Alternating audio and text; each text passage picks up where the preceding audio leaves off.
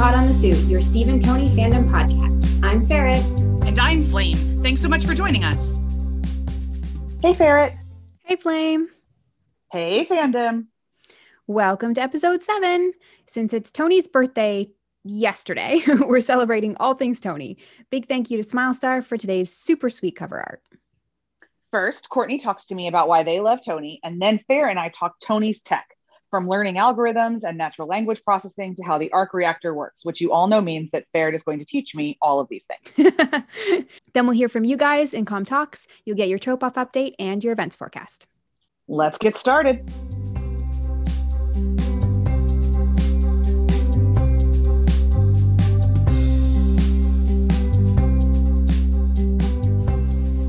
Well, hello, Potscast Landia, and welcome to part of our Happy Birthday Tony episode.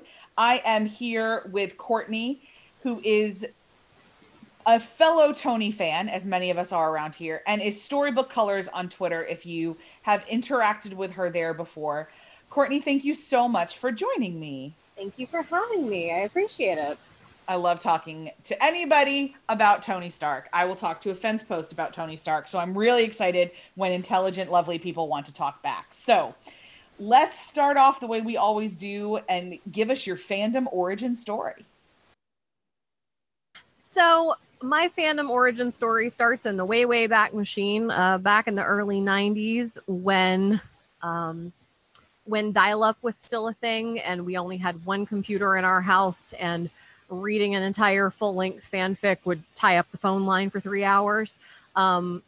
So I kind of stumbled upon the idea of fan fiction as a concept when I was just, bopping around the internet at like 6 or 7 years old, and discovered that someone had written an entire book-length story about the Backstreet Boys. And I was fascinated by that because I did not realize that you could just write stories about whatever you wanted. And thus my foray into fan fiction and the concept of writing your own stories and role playing and everything else kind of evolved.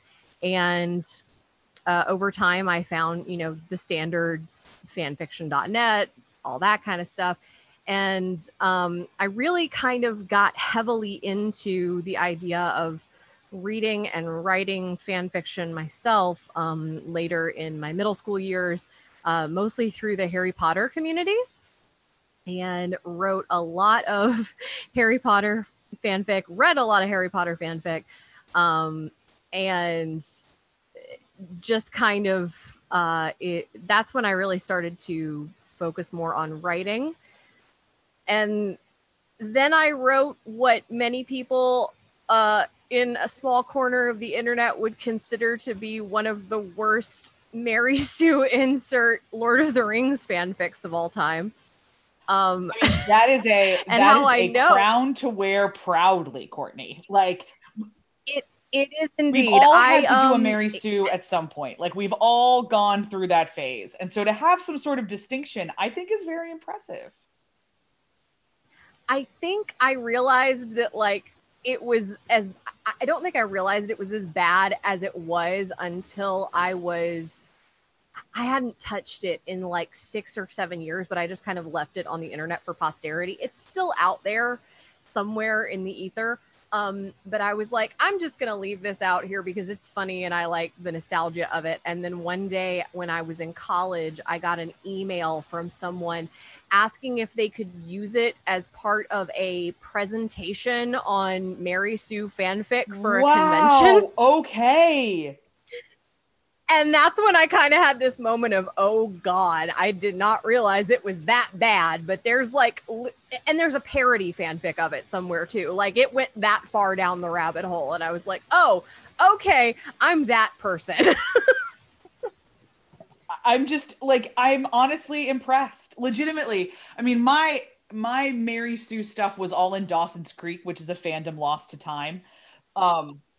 In a lot of ways. So, but I think writing self-insert to the Mary Sue extreme, legit for those of us in our 30s, late 20s and 30s, is a fandom rite of passage. So there's no judgment on my end here. at all. So after your, academic presentation worthy Lord of the Rings fanfic, what fandom did you hop to next? Oh gosh. I was stuck in Lord of the Rings and Harry Potter for a really long time. And then, as so many people do, I found Supernatural. As is the law. Yeah. as is the law. If it exists on the internet, Supernatural will find it. By extent, I was kind of a member of the Super Hulock generation of Tumblr, because around the time that I really discovered Tumblr and really fell down that Tumblr rabbit hole is just when like the Super Hulock was really starting to pick up as a thing. And so my primary fandoms were like Supernatural, Doctor Who, Sherlock. And then also around that same time period is when the first Avengers movie came out, because I liked Marvel. I liked the Marvel movies, but until that first Avengers movie came out, I was not hardcore into reading and writing Marvel fanfic. I think that movie in particular is really what sealed the deal for me, because, and part of it was at the time that movie came out, I was dating a girl who we had like completely opposite work schedules. She was working like night shift at a grocery store and I was waiting tables, and our schedules were absolutely insane and we were both broke. So there wasn't a lot of like money to do stuff, but there was a theater down the street within walking distance from her apartment that would show like really cheap matinee movies in the middle of the day. And so I think we just kept going to see the Avengers together over and over, and we saw it like 7 or 8 times. And so I think the more that movie just kind of sunk into my subconscious, the more my love for Tony and really all of the Avengers just kind of grew and grew and grew. And that's really when I fell headfirst into the Marvel fandom. And here we are today. I mean, I think there's a lot of us that, the 2012 Joss Whedon found family bait movie, which is really what that is how we're all here in some way, shape, or form. So I totally get that. But out of those 6, originals, the one that seems to hold your heart is Tony. So talk to me about why you love Tony Stark. Oh my gosh. In a lot of ways, I identify with him very strongly. Like I said, part of the reason I came to fanfic, and part of the way I came to fanfic was through a lot of role playing. And I always wrote a lot as Tony because I guess something just in me identified with him and identified with that idea of feeling like you're not good enough and feeling like, there's all these expectations that have been placed on you as a person and this idea of who you're supposed to be that you have to live up to, and feeling like you are, a failure for not living up to that, and feeling like, not good enough, and maybe overcompensating in some ways with, personality or alcohol or sex or what have you. And then at the end of the day, realizing that being a good person and trying your best is what's important. And that's kind of a journey that I had to go on, was just, learning that it doesn't matter what other people's expectations of me are. It's a matter of, just waking up and getting out of bed every day and trying the best that I can that day. And that's something that Tony taught me. And that's something that I'll be forever grateful for. So as a character, Tony Stark has gotten me through some of the most difficult times in my life, because I've looked at all the bullshit he's been through and said, you know what, if I can get out of bed today and put one foot in front of the other, I'm doing good. And Tony would be proud of me. I think that's really lovely though. And one of the things that for me, when I see people who, don't understand Tony and don't like him, it's those pieces that they don't seem to recognize in his character. It's the pieces of, I'm trying my damnedest to be human against all odds right now is the pieces that people don't resonate with. And I find it really, I resonate a lot with the similar reasons of the expectations. And I completely feel what you're saying of like, I can't be what everyone else wants me to be. So fuck it. Let me just figure out who I am. And that's, I feel like Tony's 12-year arc from Iron Man to Endgame is, how do I do human on my terms? Absolutely. I feel like he, especially from the online community, there was a lot of Tony Stark hate, especially after Civil War, because everybody sees, Steve Rogers, the immovable, tree in the storm. And meanwhile, Tony's over here and everybody's like, well, Tony's just cooperating with the government. Tony's just towing the party line. And I'm like, but if you dig down deep into the way his psychology works, this is a guy who felt like he never really had a family. If you buy into the Joss Whedon found family thing, is this person who felt like he found this team, found this camaraderie, and then watched it all start to crumble in front of his face and was prepared to do anything he had to keep that family together. And Steve was just, in my humble opinion, Steve was just being too stubborn and too, centered on Bucky in that moment to really realize and see what Tony was trying to do.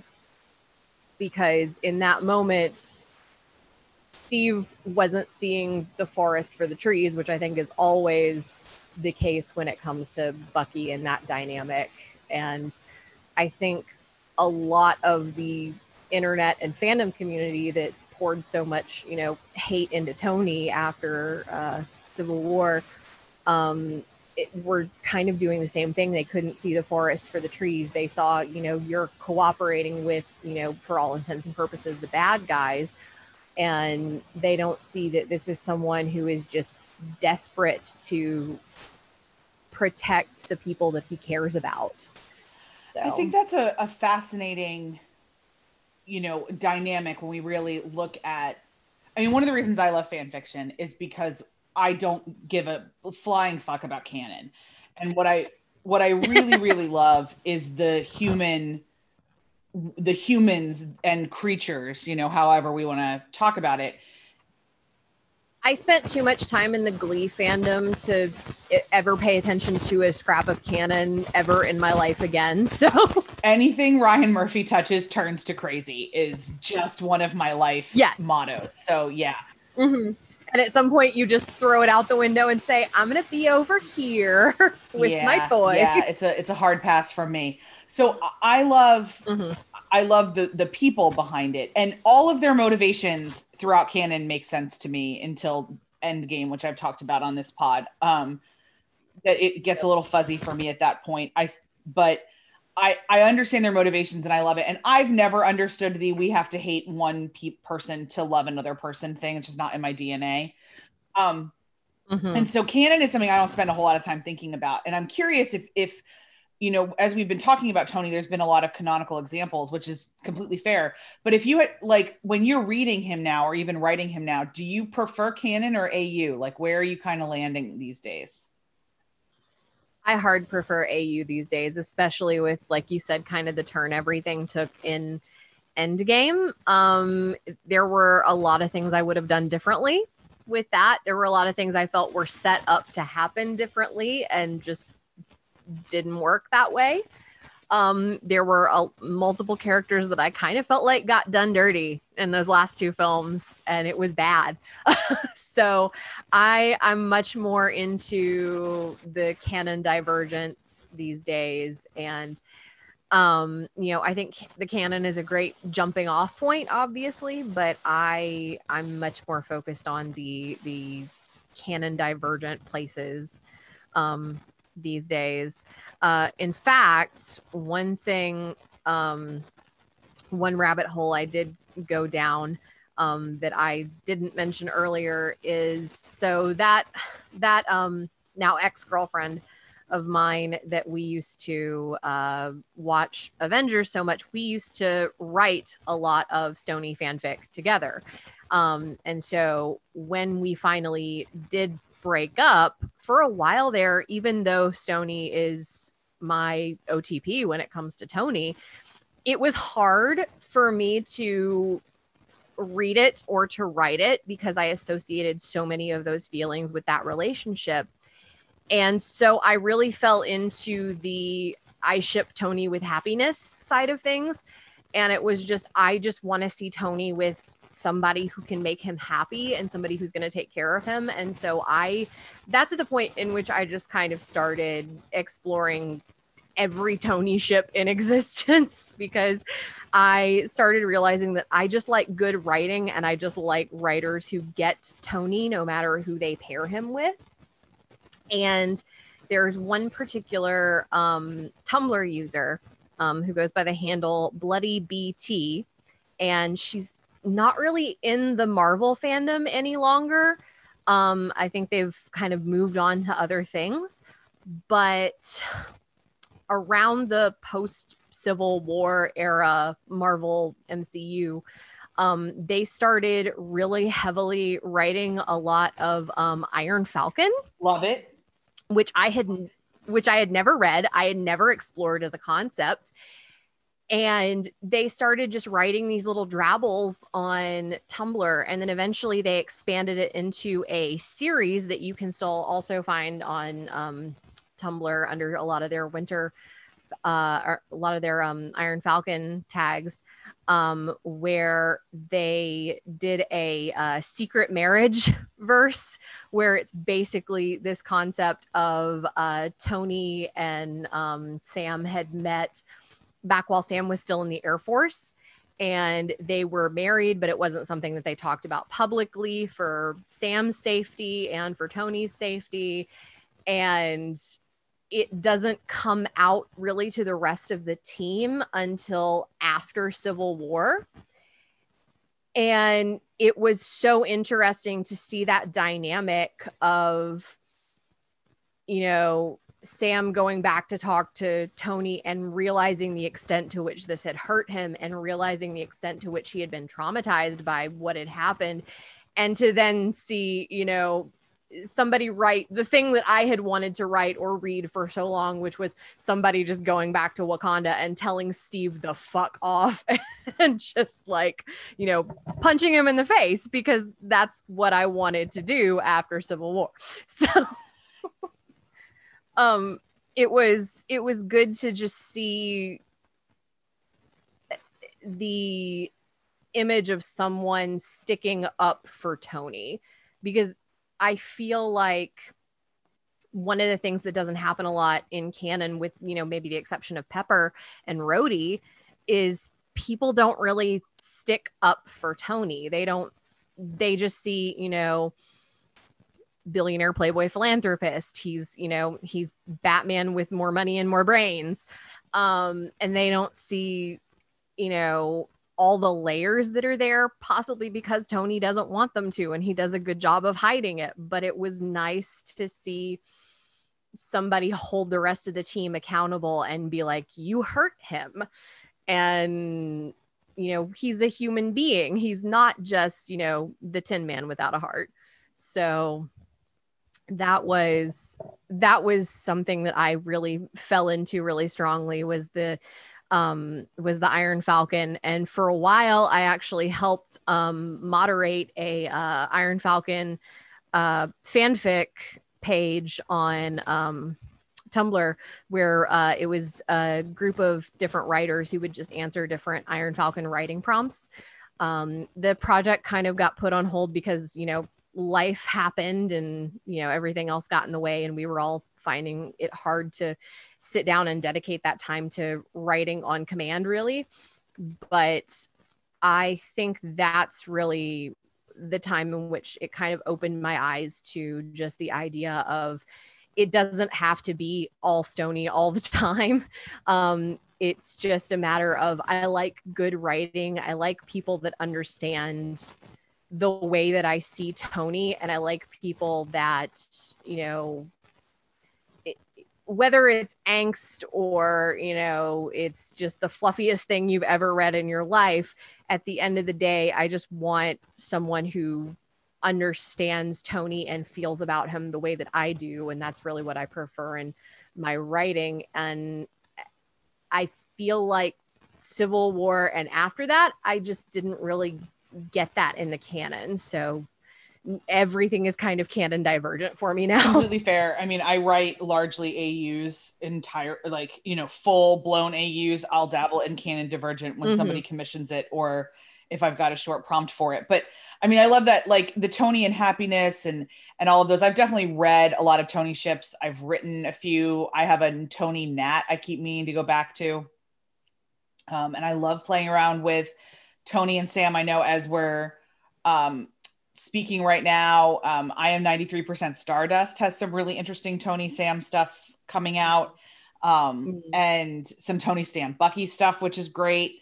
And really, there's only about 3 characters that I can't ship him with, and that's my own personal stuff and that kind of thing. I love the idea of someone who can see him. And however someone creates that in the fic or the fan work or the podfic or whatever, however they can create him being seen, I think is really what I love the most. So I get that. So speaking of things you love, what are some, if you know people are looking to expand their Tony love, what are some fics that they need to read? So one of them, and I'm sure it's been recommended on this podcast before. In fact, I think I may have actually found it because of this podcast. I can't remember. But You Great Unfinished Symphony You Sent for Me by Ketchup Crisp. I can't say enough good things about it. I kind of missed out on the poly Avengers trend of, you know, the first Avengers movie. I won't say missed out. I was around for it, but the concept of like the whole team together just never clicked for me. It wasn't something that made sense to me. And there's so many tropes in this one particular fic that are normally not my cup of tea. I'm normally not into the BDSM universe AUs. I'm normally not into the poly ship of the entire Avengers team. There's so many dynamics and things going on in it that is not normally my bag, that I normally wouldn't have picked up this fic. But I was looking so hard for some kind of fix-it post-Endgame that would satisfy my, you know, dissatisfaction with the general way that the whole shebang ended. And I stumbled across this fic, and it is everything that I never knew I wanted.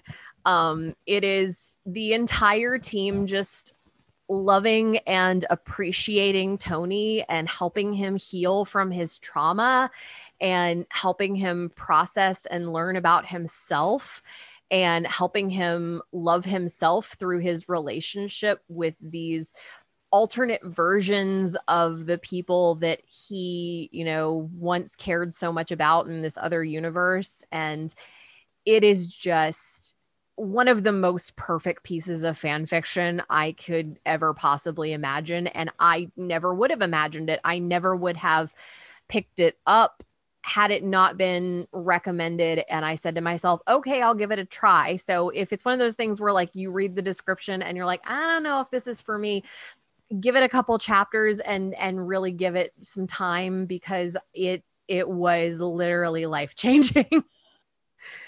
And so that's my serious pitch for like, you need to read this. This is amazing. It will change your life. And then my pitch for I just want to read something that is smutty and completely just filth on the page, but it makes me happy, I recommend this fic to people all the time. Heed the warnings, because it's very much just smut all the time.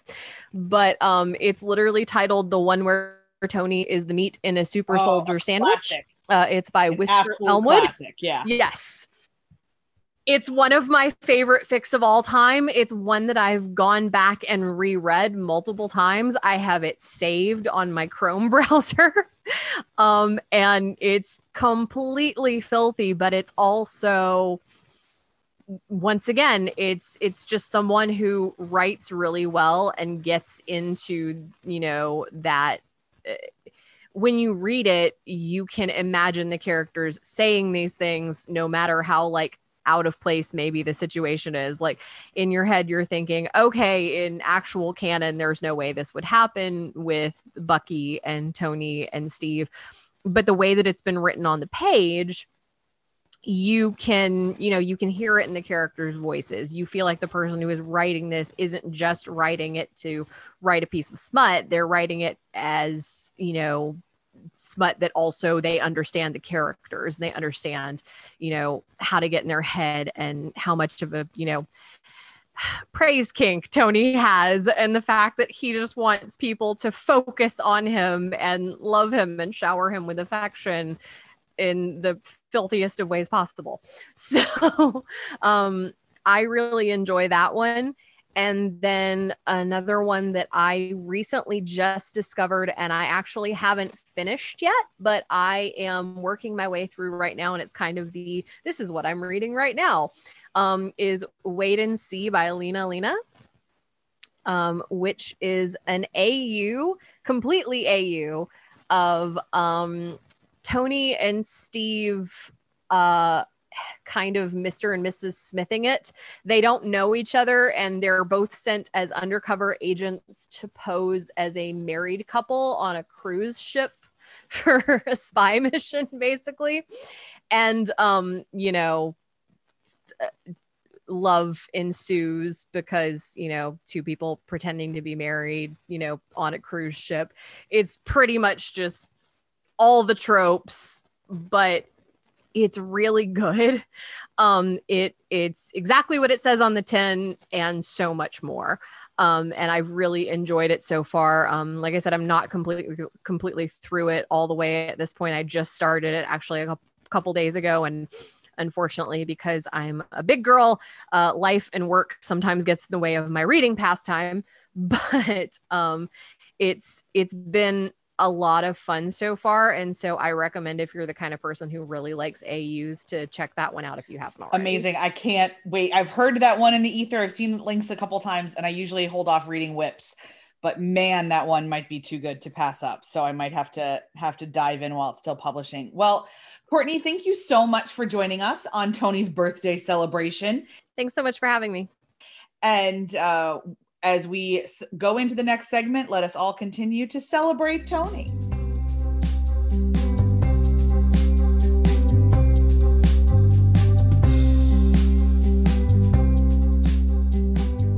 So because it is Tony's birthday weekend and we want to celebrate all things Tony, it only seems appropriate that one of the things that is the most Tony is his brilliant technical mind and engineering skills and all of the amazing stuff that he builds. And we as a fandom adore Tony's output. We love Jarvis, we love Dummy and You, and Butterfingers.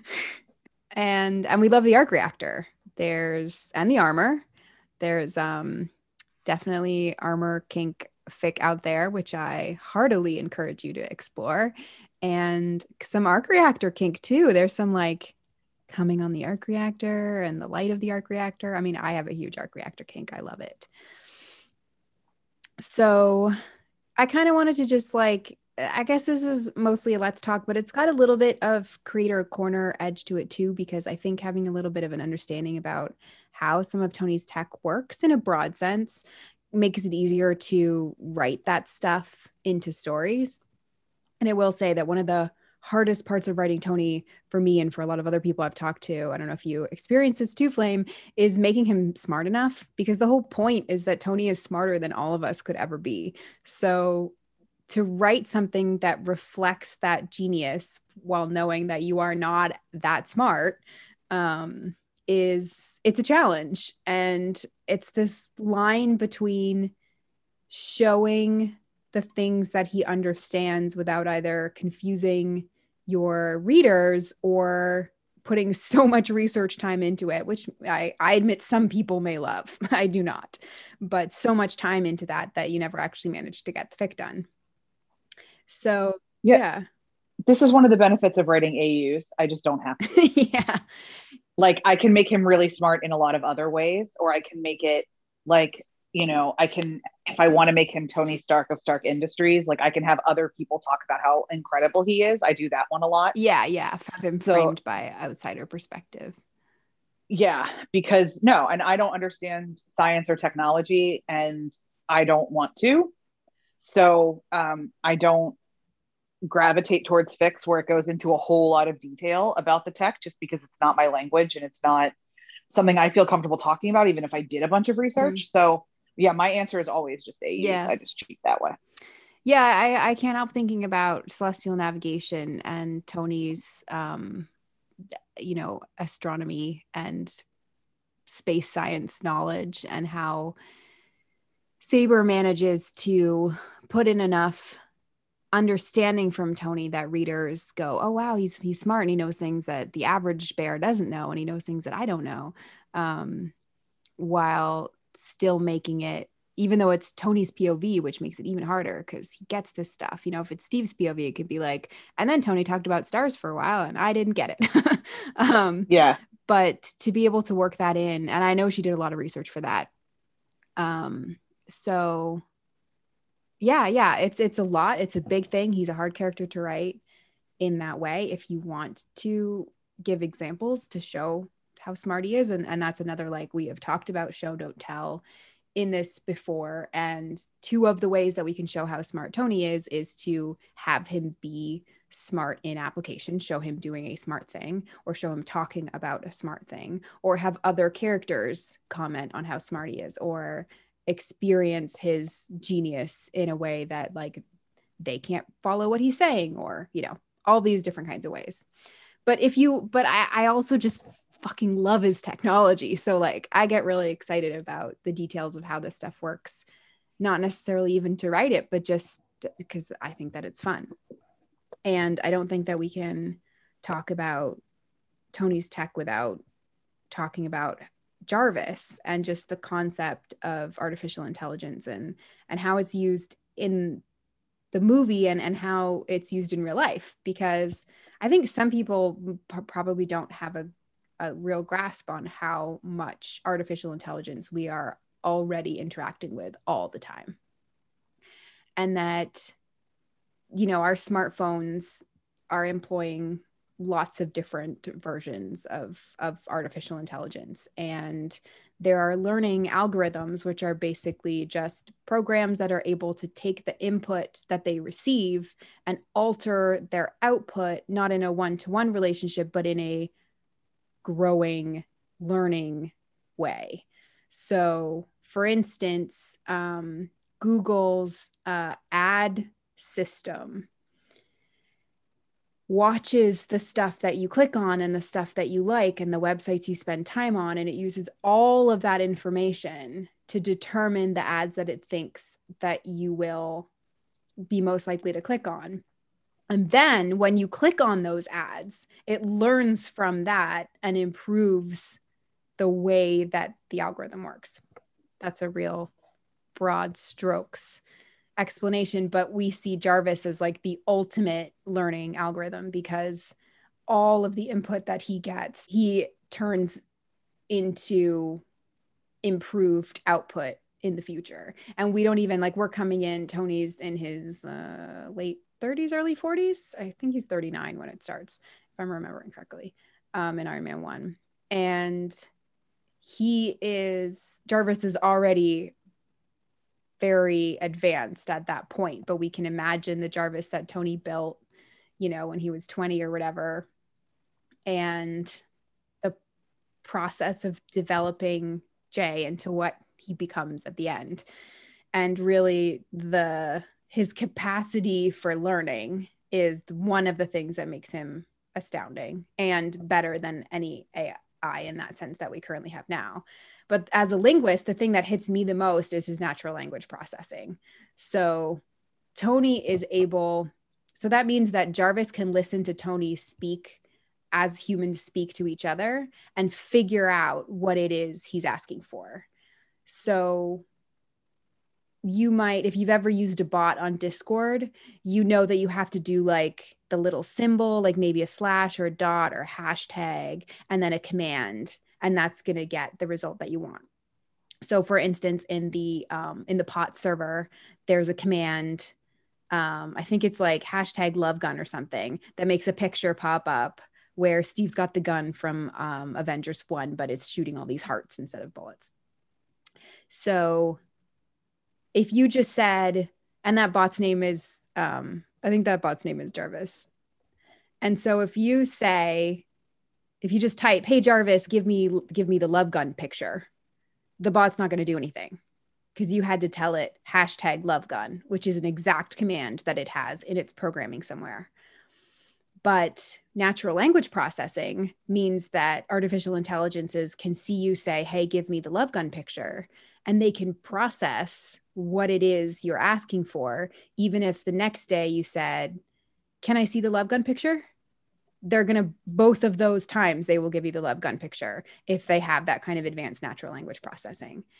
If you have an Alexa or a Google Home in your house, then there's a lot of that developing and improving, and like that kind of interaction that you have with your home device is leaning heavily on natural language processing. But you also know that if you've ever had a fight with your Google Home or your Alexa, you know that there's a lot of specificity and structure that has to be in place. You can't talk to your Google Home the same way that you talk to your sister and get the same results. So Jarvis is the most advanced we can see in natural language processing, and that Tony can say any number of formulations, and Jarvis can process it as effectively as humans can process it. And language is like, I mean, here's why I became a linguist. This is like, it's really fucking cool. So I think I think that like in terms of writing, if you want to talk about Jarvis, these are the things that make him special and why this is comic books and not real life, because he has jumped ahead of several steps of the kinds of things that computational linguists and computer scientists and software architects are all working to develop to work towards something that can be so natural and so effective at learning and so natural in its language processing that it's indistinguishable from a human. And that's what we get with Jarvis. And I think that that's part of why we love him so much, because he seems like a real person and then later becomes a real person. But yeah, and like the flip side is we like Dummy so much because he lacks all of that. And I love that you can see that Tony started out with like the very physical side of robotics, and the artificial intelligence that Dummy has is presumably, especially in the beginning, very basic. And he has some sort of networking capacity with Jarvis, where Jarvis does the natural language processing and then relays that in the language that Dummy's going to understand to get him to do commands. At least that's how I have always interpreted it. I don't know if other people think that Dummy has his own natural language processing centers, but that's a decision you can make. I don't think there's anything in canon that would tell us which way that goes. Anyway, I could talk about that all day. Flame's already napping. I am eagerly learning and paying attention. Taking notes. When I need to write this kind of stuff, I either hand wave it or ask you questions. It's like when you need cocktails, you come to me. When I need tech stuff, I go to you. Yeah. So that's like the AI side of things, Tony's brilliance. And like one of the things that makes Tony that much more brilliant is that he's at immense capacity in multiple fields, because with AI, even what he's able to build on his own takes a team IRL. So he's touching on a whole bunch of fields already just by making Jarvis. But then when we move into the arc reactor, there's mechanical and electrical engineering that goes into that, as well as like nuclear physics. So if we add up just the arc reactor and Jarvis, both of which we have no reason to believe he didn't build alone, he's just destroying in some of the most challenging and complicated fields that intersect all on his own in multiple ways. And that's just crazy.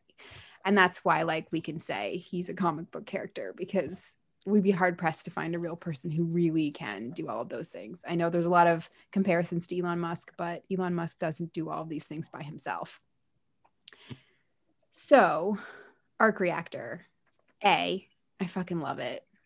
And I think that, like, on a side note, since we are talking about Tony this episode, the beauty of the arc reactor, why Tony fans love the arc reactor so much, is it's that like built-in visible weakness that he's overcome. Like, I don't, Flame, do you have an arc reactor thing? Do I have an arc reactor thing? Yeah, I think I do. I think I really like, because for me, it's also a continued vulnerability. So he's overcome it, but it's also continued. And I love that it's the middle finger to everybody else that Obi was wrong. Yeah. And that he's not just this, because even like when you were saying Elon Musk, my immediate thought was like, well, Elon Musk has the social skills of a teaspoon, from everything we can see. Whereas Tony is Tony. Like, so not only does he have all of these things, but he also has the human component, which is missing from a lot of, research shows, missing from a lot of super geniuses. Yeah. That the ability to process mechanical engineering and human emotions are like in often different parts of the brain. # Sheldon Cooper. So, it's like, he is a comic book character. He is out there. I love the arc reactor. I also love writing my AUs without the arc reactor, but still giving him a heart issue. Yeah.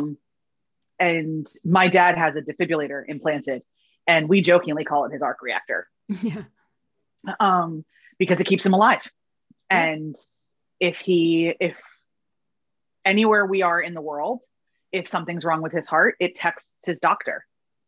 And then his doctor knows if he's not well before we do.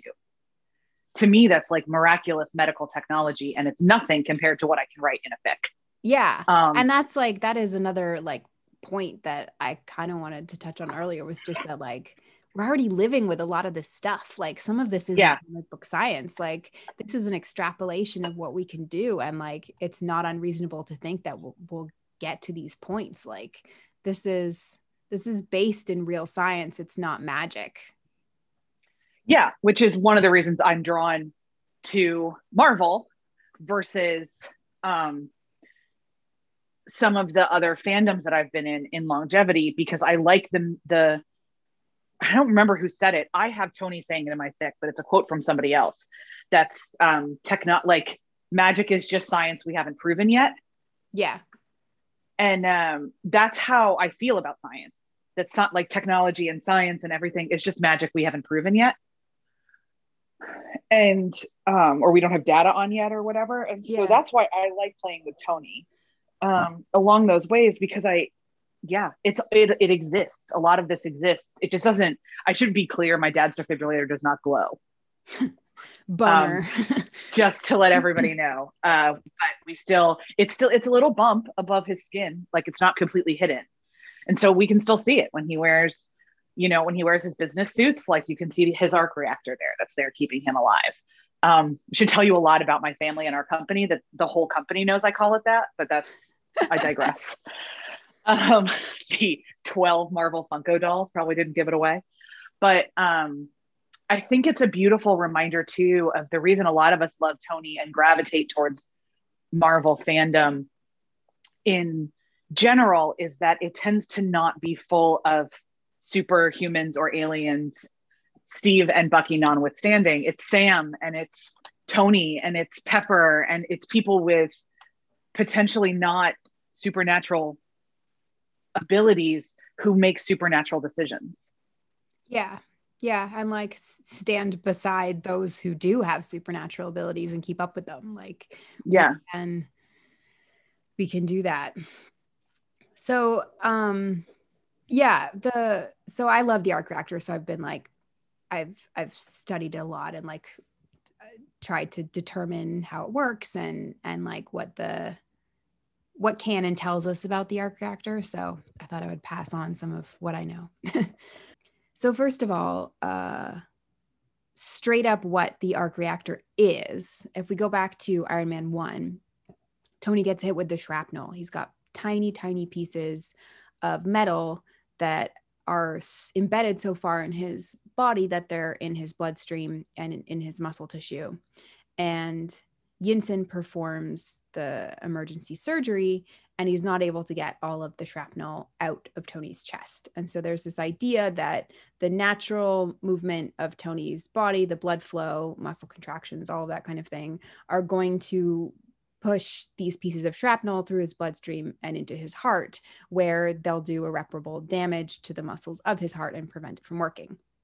So unlike Flame's dad, a defibrillator isn't going to solve the problem because his heart is going to be destroyed if the shrapnel keeps going. And Yinsen mentions that it's like, they call it like the Walking Dead or whatever. If people get hit with those tiny bits of shrapnel and they survive from the blast, they die later because that shrapnel is slowly working its way through their body and they don't even know.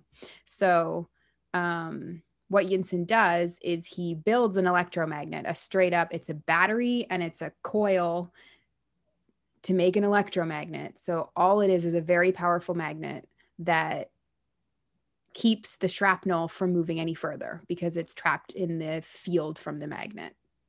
So when we see Tony with the original, the OG, not arc reactor, but unit in his chest, and it's hooked up to the car battery, that is why it's literally just a magnet. So the problem that he had to solve wasn't how do I build a device that keeps my heart pumping or, restarts it if it stops, like the defibrillator, or a pacemaker that keeps it pumping at a particular rate. That's not Tony's problem. He solved the problem of the shrapnel. He needs a magnet that's powerful enough to keep the shrapnel from moving. The problem is he's walking around with a giant car battery to power that magnet. So what the arc reactor itself, we call the whole unit an arc reactor, but it's actually an electromagnet that is powered by the arc reactor, and that makes up the whole unit that sits in his chest. So I'm going to link to an article that I really love that's it's a theory about how the fusion works in the arc reactor to make electricity, basically, that powers the magnet. And I think it's super cool. And there's very little, like, not even magic, but there's very little science we don't know yet that needs to be assumed in order to explain what's happening. And I love that. It shows that people really gave it either the designers gave it some thought or it's just luck that it works that way. But basically, there's the theory by this person who, like I said, I'll link to, is that there's two isotopes of palladium that are involved, and one emits high energy electrons as it decays, and the other one is accelerated to high velocity on the outside of the arc reactor, and the electrons escape the core and are directed by magnetic fields into the outer ring, and that the lack of electrons creates a net positive charge in the core. You can read the thing if you want, like, the full breakdown. But I think the thing that matters most to us is that the isotopes of palladium, as they decay in real life, they produce an isotope of silver, but also, love this, an isotope of rhodium. And so we get a little incidental Rhodey reference there. And those two heavy metals are likely what causes Tony's palladium, they call it palladium poisoning in the show, but it actually makes sense that if instead what it is that the decay of the palladium, which they show when they take the arc reactor out, and you can see the core has expired, it's actually turned into a mix of rhodium and silver. And if you know anything about heavy metal toxicity, it's some of it is largely unknown. It's not like a world of medical science that's hugely advanced. There are definitely some heavy metals we don't know what kind of what kind of impact it would have on people if they had regular exposure. So Tony being exposed to rhodium like that could absolutely cause symptoms of heavy metal toxicity that the blood tester he does is testing how much of his bloodstream is been affected by this, and the symptoms, like he would feel really shitty, he'd be tired, like we don't even really know what the symptoms of rhodium poisoning might be, but that's why as he burns through these cores he's damaging his body.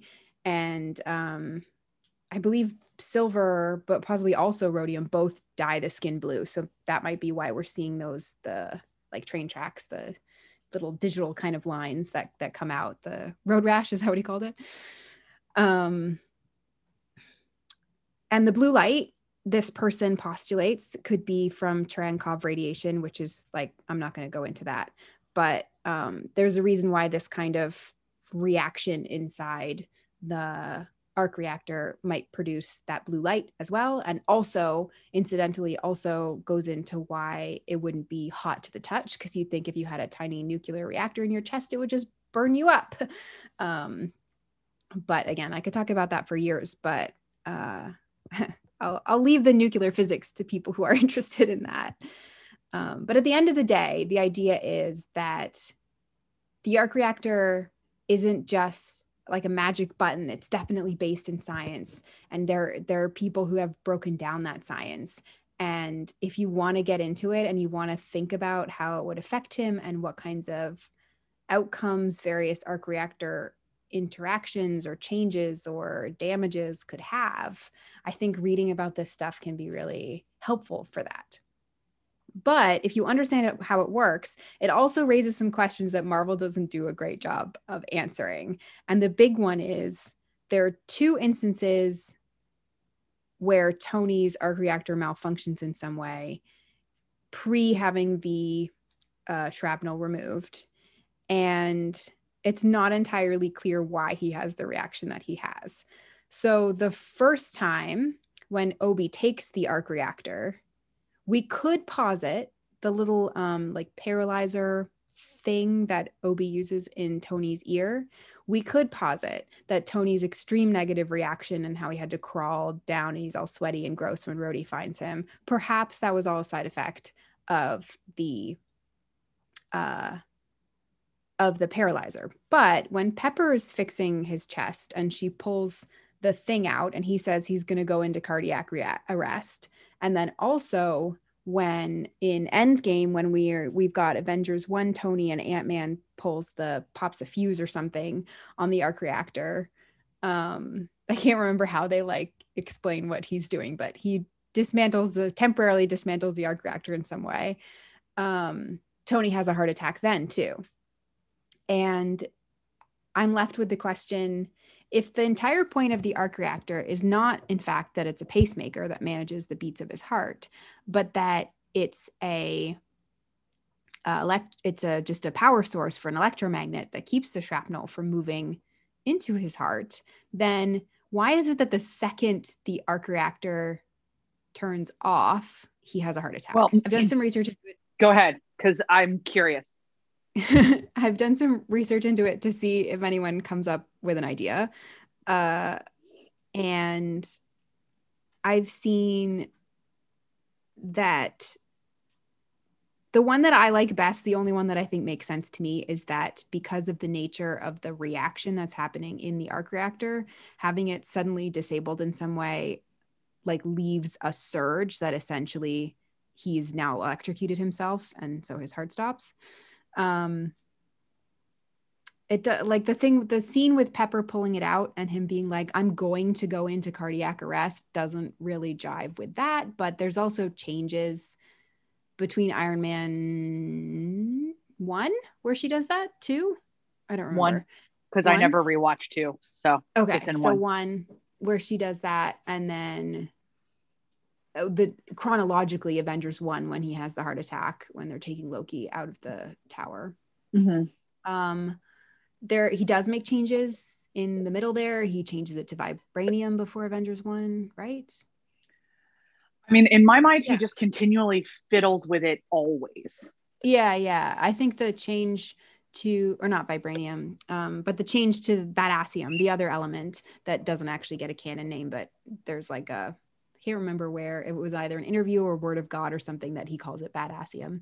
But the element that he invents from his father's like help or whatever, that solves the decay problem. Like we can just assume that the new element is essentially the same as palladium, but when it decays, it's a lot less toxic. It decays a lot slower, et cetera, et cetera. So that the only thing in between. The thing that I would say about like cardiac arrest is that, so for people who don't know, your heart has an electrical system and a blood system. So there's two, like when people have heart problems, they either have plumbing problems or electricity problems. Mm-hmm. And so it's entirely, so when my father went into tachycardia, which is essentially that the electrical system malfunctioned. And there's a lot of different reasons why that can happen. Irregular heartbeat, a surge of something, a stroke. Like there's a lot of ways that you can go into ventricular tachycardia. And so even before my dad's accident, that's what I assumed Tony's thing was that Obi's thing just rewrote the electrical system in his body for a little bit.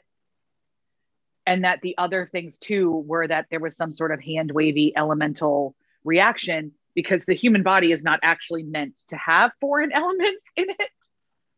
And so in that way, so anything to do with the electricity would make the most sense to me. Just from my personal experience of living with somebody with an arc reactor.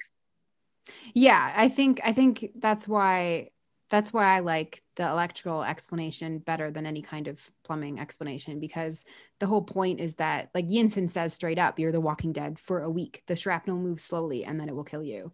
Yeah. And it will kill you suddenly when it does kill you. And that's like, it is ripped, once it's ripped through your heart, like it's not going to give you cardiac arrest. You get defibrillated, you come back and now your heart's totally fine and the damage is reversed. That's not how that works. So the reason he has a heart attack sort of has to be an incidental electrical issue caused by the arc reactor itself suddenly turning off, instead of a direct result of the shrapnel that's in his body. So if you want extra hurt comfort, then essentially Tony has made himself dependent on, to some degree, a pacemaker, because at that point in the story, before the shrapnel gets removed and he like revamps everything, because disrupting the arc reactor, it is now tied to the electrical systems in his body, and a sudden surge of electricity can easily stop the heart. So he's basically hooked himself up to an extremely unpredictable, he's essentially got the opposite of a defibrillator in his chest. He has a machine where if it suffers an electrical surge because of damage or because of, him getting shocked or whatever, or what have you, or sudden unexpected stop, can actually use the same method that a defibrillator uses to start the heart to stop the heart. Yeah. I mean, and the thing is too, what we know about the human body constantly evolves as well, which is what's fun about this, and how we understand how hearts work and how we understand how bodies work. But I love the idea that he essentially has a car battery within him. And that's often how I like that. That's all he did. He took what Yinsen did for him, made it tiny and shoved it in his chest. Yeah. And that's essentially exactly what happened. Exactly what he did. And so I love the hurt comfort of that. I love fix in that are canon centric, that Iron Man 1 talks about how it's really hard for him to breathe, because it would be, because he's moved his lungs around. Like, I like that kind of like chasing the rabbit hole of what are the physical and emotional ramifications of the arc reactor. Yeah, it's a big medical thing and nobody has experience with it. And I think that, like, I mean, obviously, like, from an outside perspective, the reason he has a heart attack is because it's dramatic and people like watching him suffer. So like and then in Endgame because they needed a distraction. So like from a writer perspective, they threw that in there knowing that they didn't really have to explain it because most people aren't going to think about why the arc reactor works with that much detail, that they'd be like, wait a minute, you know, obviously Reddit thinks about that a lot, but like the average person is just going to be like, oh yeah, he's got a pacemaker and they fucked with it and now he's having a heart attack. But it's nice that we can come up with semi-reasonable medical explanations for why it happened as well, because we're fic writers and we like that kind of thing. Yeah, I love fandom. Me too. Anyway, I think I've nattered on for 6 million years, but at the end of the day, the point is Tony's tech is brilliant and awesome. And if you're interested, because you can totally write whatever the fuck you want without caring whether it's either medically or technically accurate.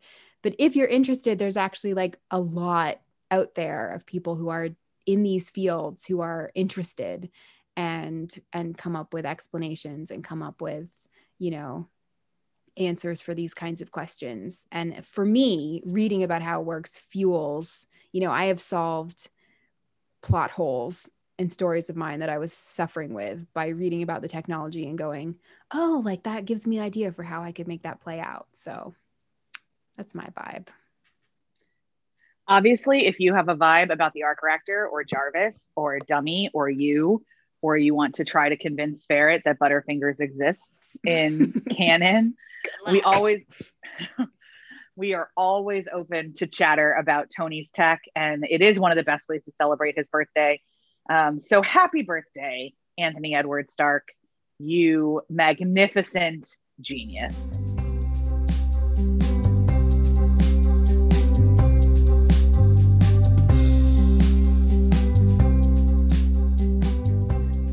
Last episode, we had some long conversations about dark fic, and those long conversations moved to various servers, DMs, Twitter, Tumblr. This one seemed to cause a lot of chatter with you guys, which was exciting because we don't get a lot of live reactions to the degree that this one got. So we're glad we were able to provide this service. Overall, first of all, I mean, again, let me reiterate, we love it to hear from you guys. We're not joking. We read every conversation that we were tagged in or that took place in a space that we saw it. We loved it. And we noticed a couple patterns, and we want to kind of affirm that many of you were saying the same thing across many different spaces. One of the things that I really noticed was a lot of people talked about their personal reasons for why they particularly like to read or write dark fic, or fics where characters are dealing with really dark topics or difficult topics. And I love that a lot of people felt safe talking about their personal experiences and the things that dark fic has helped them cope with or adjust to, or the catharsis that it gives them because of their personal experiences. Love that. It was great to also see such a variety. There's not one particular reason why dark fic might appeal to you. Lots of different reasons. People liked it in different ways. Even on the podcast, you heard 2 interviews and people liked it in different ways. And then at the end of the day, I kind of wanted to wrap all of that in the umbrella that you don't, one or many or none of these reasons may be your reason for enjoying dark fic, but you also don't need to define a reason. A lot of people said they liked it because it helped them cope with their trauma or express things they were afraid of in a safe place, things like that. But also if you just like it, that's okay too. And we can sort of make this nest for everybody. And I love that people were sort of coming in from all corners, showing that because there are so many different reasons why you might like this, like a certain genre, it's also if you can't put your finger on exactly what it does for you, also totally cool. You are welcome there too. And there doesn't need to be explicitly, we see with dark fic that people feel the need to sort of excuse it or have a reason why, or explain like, oh, it's my emotional support dark fic, so it's okay. And just wanted to sort of bundle that all together, that we don't need that. So it's okay. It's just okay. It's just okay. You can like dark, messed up stuff. It doesn't mean that you're dark or messed up. It doesn't mean that it doesn't require an explanation or a disclaimer or anything like that. Humans like lots of different kinds of stories, and some people like Star Wars, and some people like Old Guard, and some people like Marvel, and also some people like Wump, and some people like Fluff. And that's just human brains. So love all your reasons. Thank you for sharing them. Anyone who doesn't have a reason and was feeling maybe that they shouldn't like it because they don't have an excuse to like it, you don't need one. You're good. You can like it too.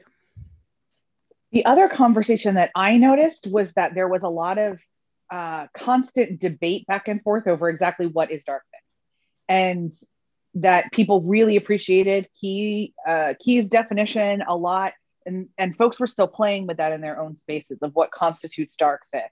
And again, for that topic, I want to reiterate what Ferret just said. It is what it is to you. If you read a fic that you think is really dark and the author didn't tag it as dark fic, it's not necessarily your responsibility to tell them that it's dark fic, because it might not be dark to them. And vice versa, that they tag somebody as dark fic and it's not dark enough for you. We all exist on a spectrum, and fandom definitely does. And so kind of understanding what you're looking for, if you can't quite put your finger on it, that doesn't mean anything. We've heard from dark fic authors that they tend to get a lot of those kind of comments that they are doing dark fic wrong, or they are doing fic wrong somehow. So we want to say there is no way to do fic wrong. There is a way to do fic potentially problematically, or potentially using abusive characteristics, or potentially doing it, badly in terms of writing styles or what have you. But there's not a way to do it wrong in the way that those comments always suggest. So again, we at Pod on the Suit would like to affirm that dark fic is valid. The people that create it are valid and wanted and essential part of our fandom community. The people that consume it are the same way. The people like me and Ferret that go back and forth and kind of move in different angst levels for different fics we write, we're all necessary and valid, because the human experience is wide. It involves both undulating joy and stuff so sweet that you'll get cavities, and body horror and really intense graphic descriptions of violence. Humanity is as wide, fandom is as wide as humanity is, and that's a good thing. You just get to choose if you interact with it or not. That's it. There's no judgment passed on anybody else. And so we want to remind people too, those of us in Fluff get some horrible comments sometimes, for sure. Not saying we don't, but sometimes the stuff that goes to the dark writers is a little bit more pointed. And so we wanted to make sure that was stated. We hope you guys will keep having conversations. If you want to talk about Tony or share any birthday creations that you have made for Tony, please do that in the server. Tag us on Tumblr. We love to reblog, retweet, etc., etc., etc. And we just want to say happy birthday, Tony, and thanks for celebrating him with us. Up next, we are going to talk about Trope Off.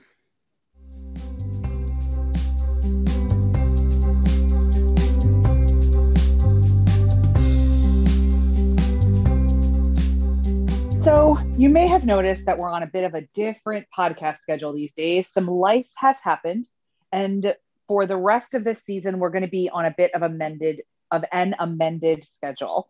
This, of course, affects how many Trope Off updates that you get per episode. So in this particular one, we've been away from the mic for 3 weeks.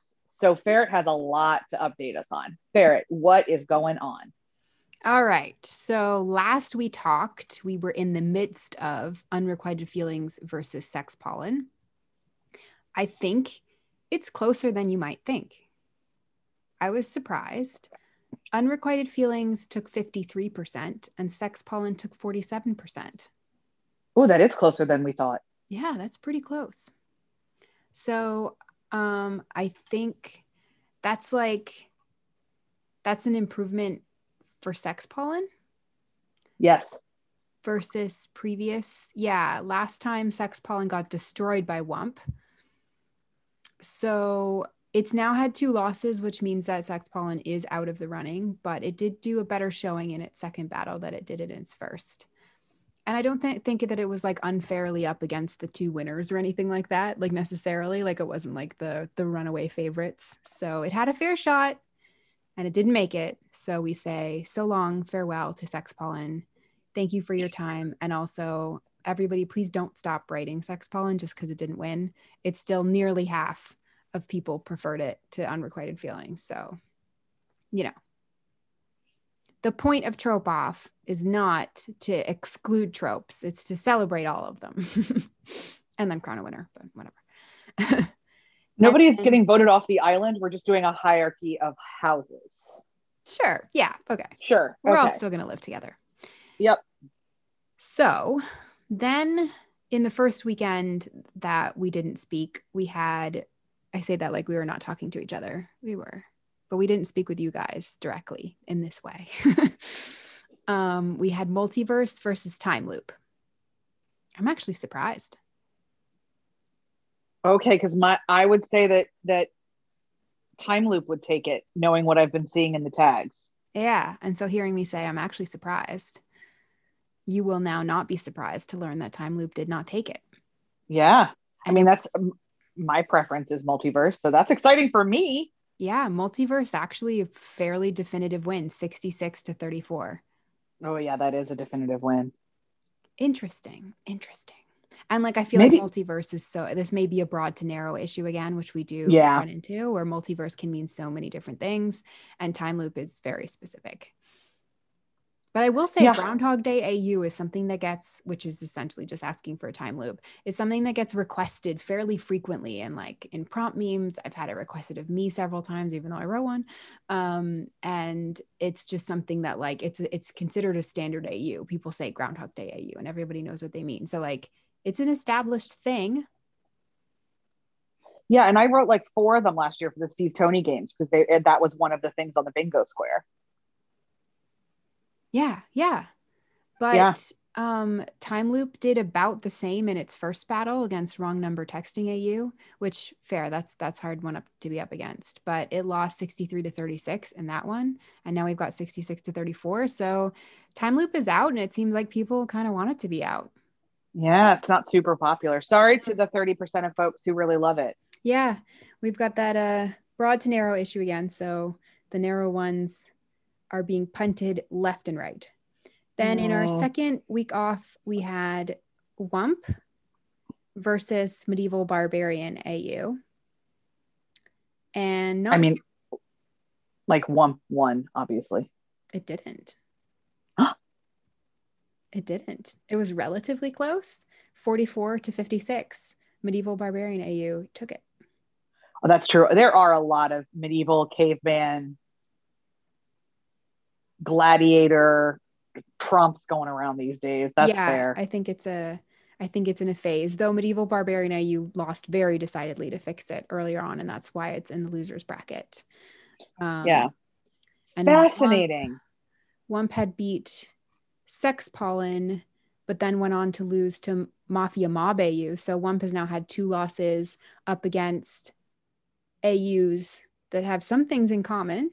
So that's interesting. And Wump is out. Okay. So like, since we're in the losers bracket now, guys, someone's getting kicked out almost every trope off. So we're starting to shed contenders. But that's how this works. So what's going on? Competition. What's going on this weekend? So this weekend, I posted an interesting one: Friends with Benefits versus Outsider POV. Interesting. Friends with Benefits, one of my catnips. So yeah, I think I'm fairly confident how it's going to turn out, and we'll find out next time we check in. But I think this is going to be one where people love the idea of both. I can already think of some funny things where Friends with Benefits plays out from an outsider POV. I think that would be really fun. Oh, there's that famous barbershop quartet fic where the coffee shop girl can't figure out who Natasha is with. Yeah. So I think that's got a lot of potential, but I'll be interested to see. I haven't even checked, so I don't know how people have been voting so far. So we will see. We will see. Fascinating. But that's it for Trope Off. I will be fucking with numbers shortly because we need to do a couple of tiebreakers. So I doubt anybody is paying any attention at all to how the brackets actually work. But if you do, I'm going to do a tiebreaker or two to make sure that everybody ends up in the right bracket. But yeah, we're cruising along. We've got, I think, just those three now: Time Loop, Sex Pollen, and Wump. Pour one out for your fallen friends. They are going to sit on the bench for the rest of this, but now they get their water and orange slices and Gatorade, so I think they're okay. I think they'll be fine.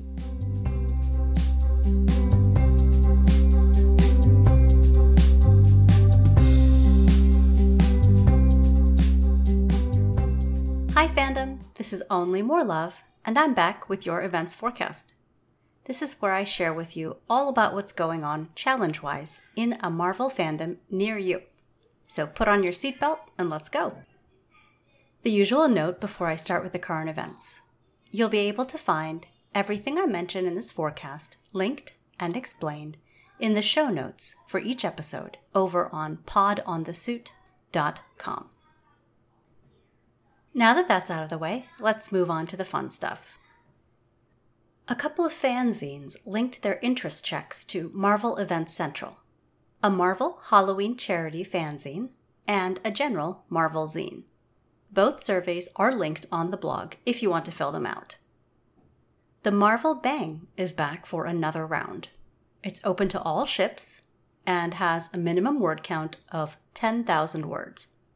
The Bang is open for signups until July 1st for authors, with claims starting on September 25th, and posting set from November 14th to December 17th. The mods of the What to Finish auction have announced a mini auction round to support Asian communities in light of recent events. Signups will open on June 15th, and the rest of the schedule, as well as guidelines and other info, can be found on their blog. Signups for the Star Spangled Big Bang are open to artists until June 4th, with claims happening on June 11th. Don't miss out. A Stony Tropes Bingo is underway. The mod is taking trope suggestions until May 20th, as well as sign-up requests until May 28th. We are invited to participate even without signing up, as cards will be posted on their blog. The round will go on between June 1st and September 1st. A Steve Bingo has appeared, and signups are open until May 16th. Go grab a card. A Stucky Week has been announced well in advance and will run from July 5th to July 11th, but the prompts are already available on their blog. So please go check out the prompts as well as the rules so you can prep beforehand. Now that the fourth round of the Tony Stark Bingo is over, it's time for another series of Flash Bingos. The first set of cards has been released and runs until the end of the month. The Bingo mods are also hosting a server party for Tony's birthday on May 19th. So if you're not already there, grab an invite, and if you are, don't forget to join. The Iron Strange Big Bang is back, and artists can still join until May 17th. Claims will happen from June 28th through July 12th, and posting is set to begin on November 12th. Signups and fills for the following are also still ongoing: Marvel Reverse Bang, Cap I Am Bingo, as well as the Lights on Park Avenue monthly prompts. And that's it for this episode, folks. This has been your events forecast. Thank you for taking time out of your day to listen to us. We hope you'll join us again next episode. Until then, be safe and happy shipping.